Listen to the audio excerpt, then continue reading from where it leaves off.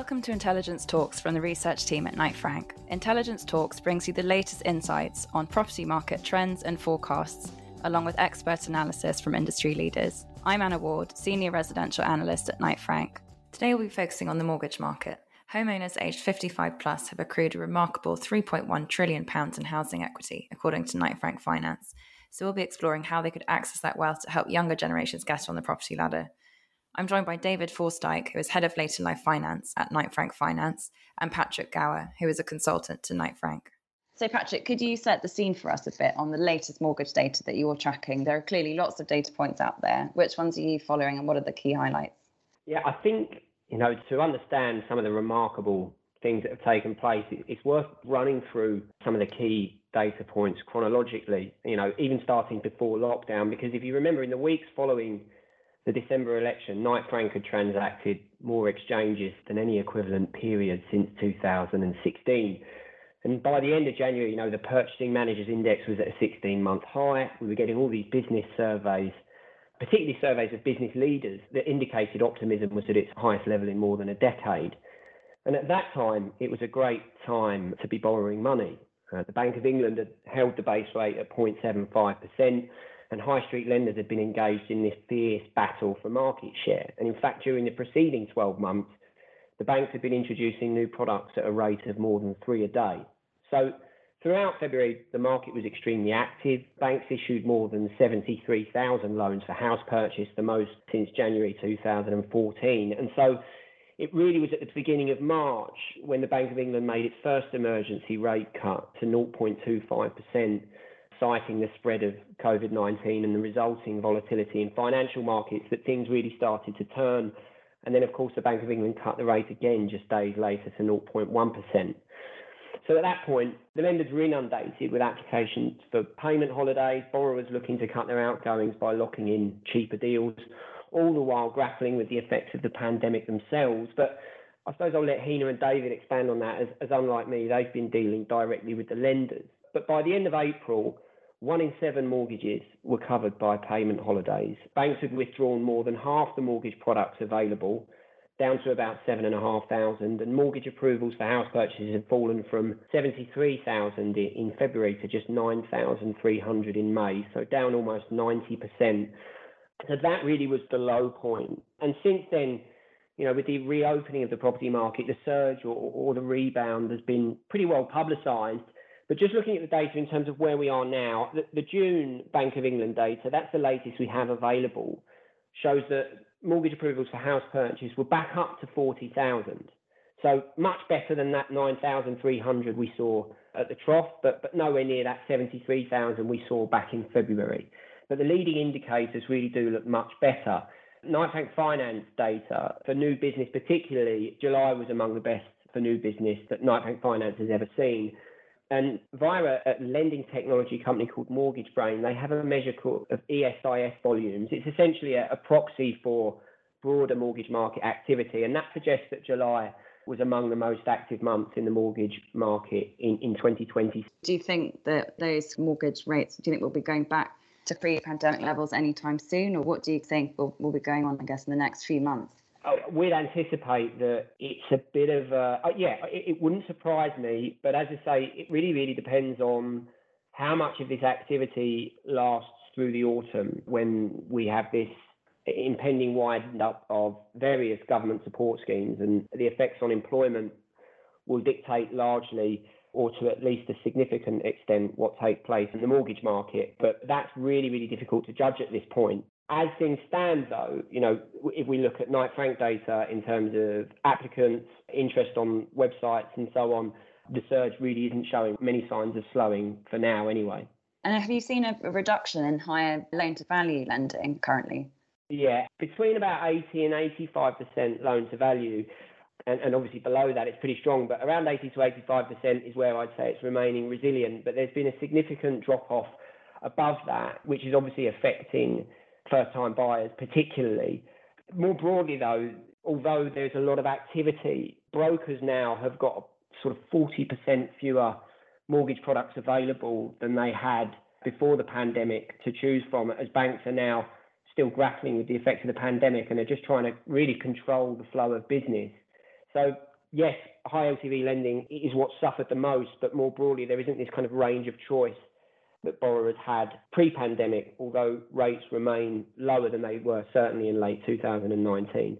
Thanks, Patrick. On that question of choice, I mean, David, I think this is a good place for you to come in here, really, because I think what would be helpful to know is there's been quite a lot of talk in the press around potentially a retirement home might help younger generations get on the property ladder.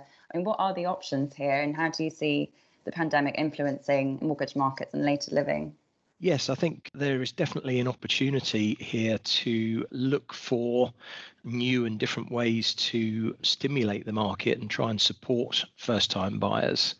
If we think about the retirement home market, that is a steadily growing market. We're seeing an increase in demand for retirement housing.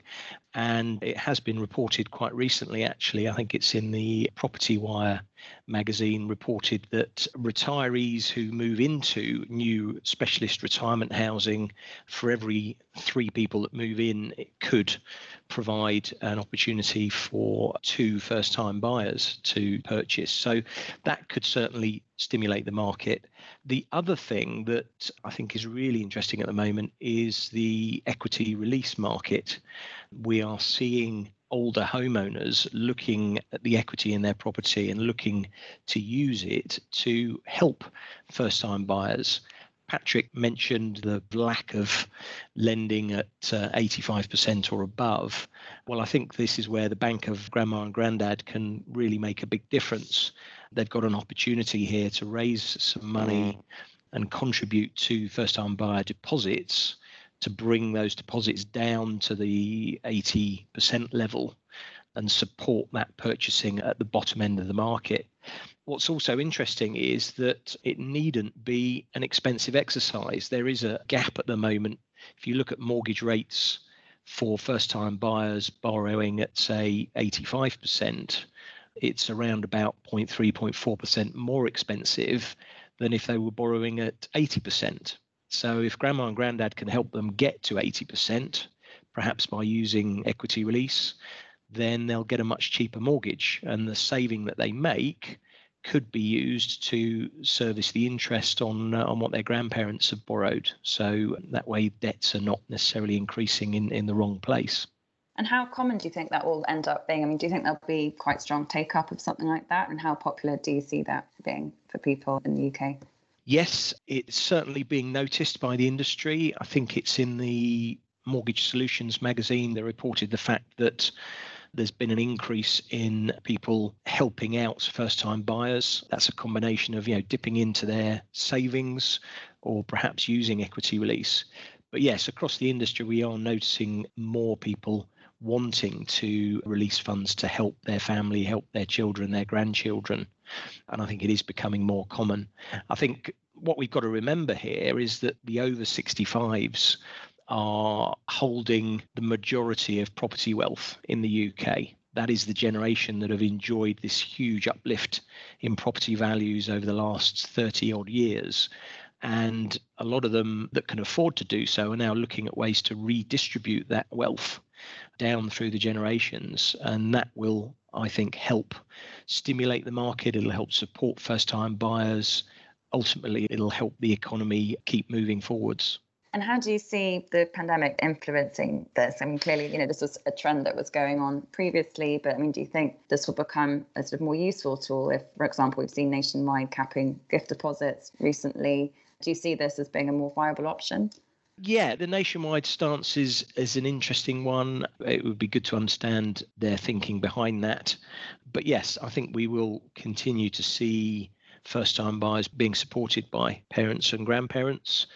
I think there is a need for more market entrance, if I'm honest. The lifetime mortgage market at the moment has less than a dozen active lenders in it. And I think we could do with more lenders entering this market. And many might say it's a good time to enter the market. Long-term investments such as gilts are at an all-time low at the moment. If you look at the 15-year gilt index, it's at a pretty low place at the moment. So institutional investment for the long term through the more traditional routes doesn't look too good, but perhaps funding more lifetime mortgage activity will be a better return for them and could help stimulate borrowing and activity elsewhere. And David, are you able to tell us a bit about, and I believe that there have been a few sort of cheaper lifetime mortgages coming onto the market. Why are these coming out, and do you think that others will follow suit? Yes, well, it's actually really good news. As I mentioned earlier, the long-term gilt market has dropped to quite a low point at the moment.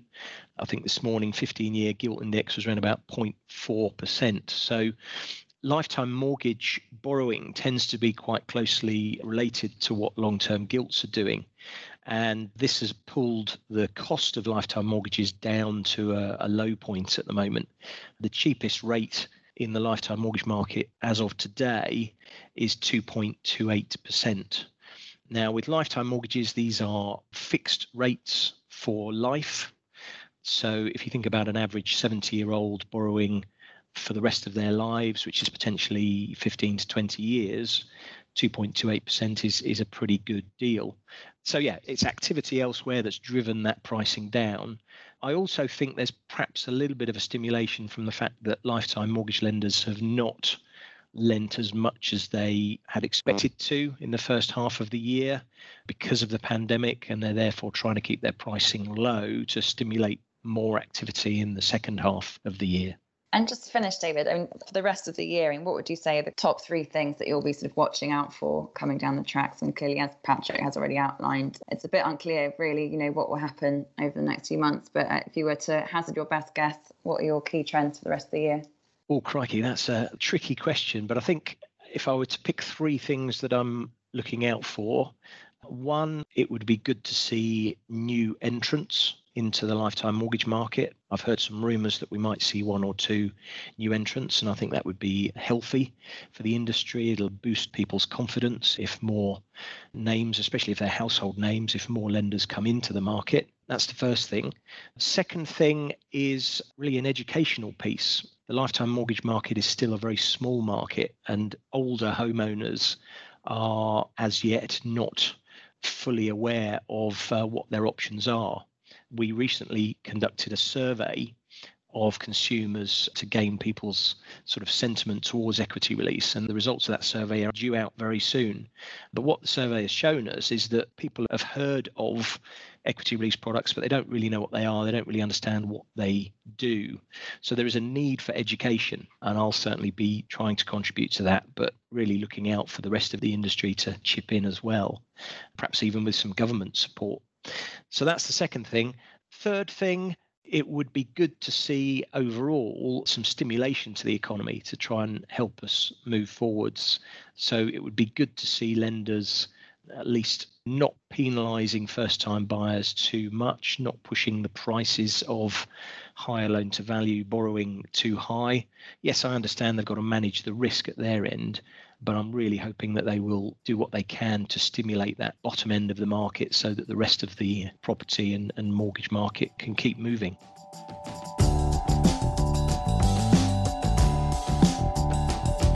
If you enjoyed this episode of Intelligence Talks, please subscribe on Apple Podcasts, Spotify, Acast, or wherever you get your podcasts. Please also make sure to share this episode on social media and check out the show notes for more information.